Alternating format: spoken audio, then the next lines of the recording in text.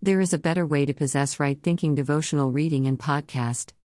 In this you greatly rejoice, though now for a little while, if need be, you have been grieved by various trials, that the genuineness of your faith, being much more precious than gold that perishes, though it is tested by fire, may be found to praise, honor, and glory at the revelation of Jesus Christ. 1 Peter 1:6-7. When God emancipated the Israelites from Egyptian slavery, the journey from Egypt to Canaan was only 11 days. Yet they were in the wilderness for 40 years because of their ungrateful hearts and disgruntled thoughts, which led to continuous disobedience against God.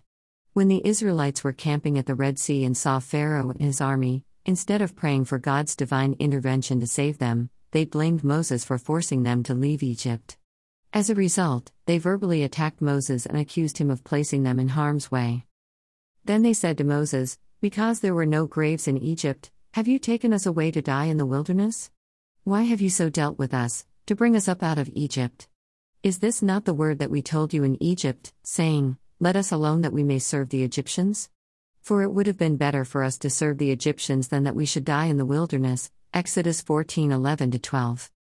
At some point in our lives, every Christian will have a wilderness experience. Trials are never something that we wish for, yet they are part of the believer's spiritual journey. Trials are not random. God is specific in determining what each of us needs to experience continuous spiritual growth and transformation. In the Bible, we have faith heroes, Joseph, and the apostles Paul and John, along with many others who experienced lengthy hardships. God uses trials to build our faith and rid us of unrighteous character traits. When it is time for us to enter the wilderness, do we willingly accept God's plan for the testing of our faith? To remain steadfast during our spiritual journey, we must have a mindset of right thinking. What is right thinking? By faith, Abraham, when called to go to a place he would later receive as his inheritance, obeyed and went, even though he did not know where he was going. Hebrews 11:8. Right thinking acknowledges that our trial is permitted by God to produce spiritual growth in our faith and to transform our character into the likeness of Christ. Obedience, endurance, and perseverance are characteristics of right thinking. Trials and sorrows are always unexpected unless we are suffering from the consequences of willful disobedience. Our first response to the trial is usually much praying and studying the Bible as never before. We have confidence that God will keep His promises and provide deliverance as soon as possible. But placing a time limit on the duration of our trial is the beginning of compromising right thinking. Because of our expectation for quick deliverance, our mindset is not in alignment with God's will. As the days become weeks, we continue to pray and remain hopeful that God will intervene soon. Yet, when the weeks become months, and months escalate into years, and God remains silent, our faith decreases and our hope fades into discouragement. With time, we lose our spiritual focus. The frequency and fervency of our prayers decline. And we avoid the scriptures that emphasize the reason for suffering and patiently waiting on the Lord. We no longer possess right thinking. Without the presence and power of the Holy Spirit, we begin to think of options, plans A or B to end our hardships, or ask God if He has forgotten about us. Some even attempt to negotiate with God by promising to attend church more often or confess that they have not been fulfilling their purpose, but they will do better. When will it end? As the journey continues, our emotions overrule our faith. Now our minds are filled with doubt. Without faith, our discouragement grows into depression, and anger may arise because we have grown weary of our circumstances. Our prayers no longer reflect the hope that God will deliver us. A few years ago, I recall a good friend who was experiencing a wilderness trial saying, "It's just too hard to serve God." Despite spiritual counseling, attending church, and studying God's promises, he gave up. Sadly, to this day, he continues to reject God. God's perspective: trials and tribulations prepare us for kingdom life in the new heaven and new earth. We do not see ourselves as God does. Humanity cannot judge itself. Because we do not engage in worldly activities, attend church, give our tithe and offerings, pray, and study the Bible, we perceive ourselves as righteous, and do not see the need for lengthy or frequent trials.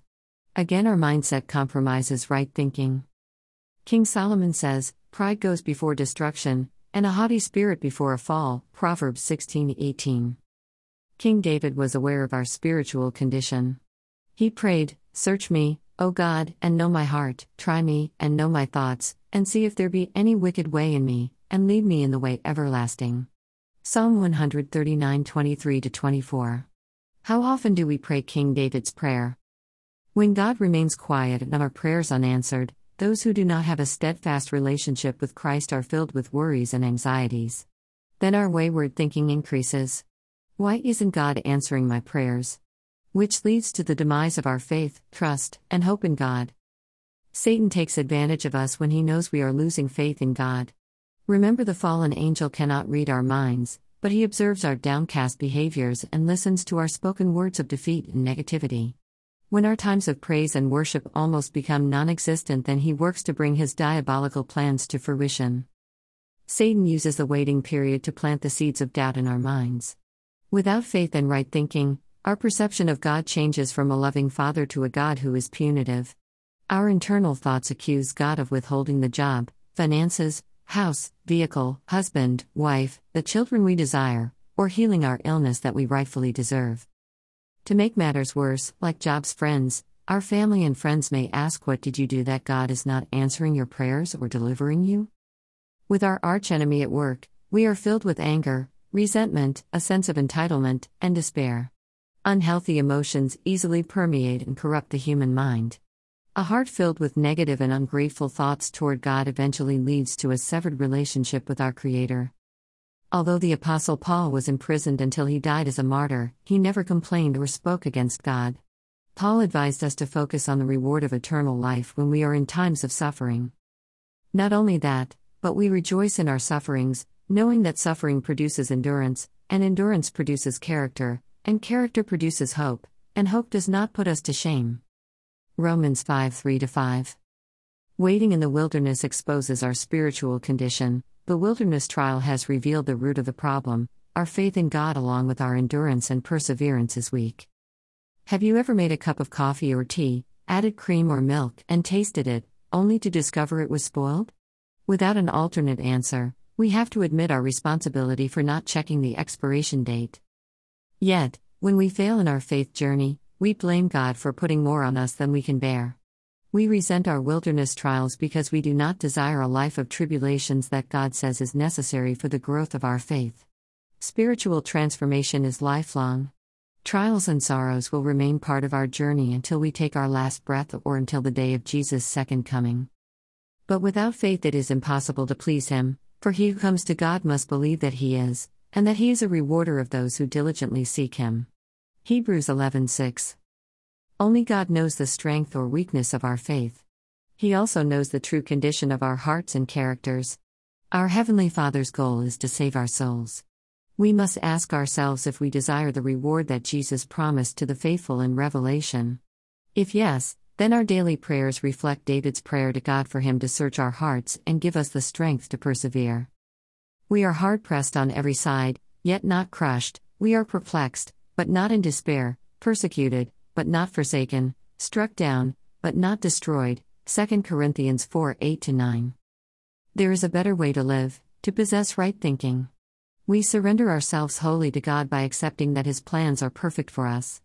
In humility, we agree that God is only allowing what is necessary to receive eternal life.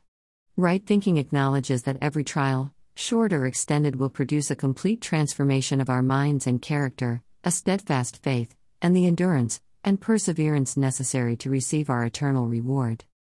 Count it all joy, my brothers, when you meet trials of various kinds, for you know that the testing of your faith produces steadfastness. And let steadfastness have its full effect, that you may be perfect and complete, lacking in nothing. James 1:2-4. Those who strive to have a relationship with Christ built on steadfast faith and trust will receive their crowns. Hallelujah. Amen. Prayer. God, we have lost our right thinking. We ask for forgiveness for our wayward thoughts of not accepting the wilderness trials. We pray for a complete restoration mentally, emotionally, and spiritually. We ask for the anointing, presence, and power of the Holy Spirit to impart the strength we need to remain in the wilderness according to your will.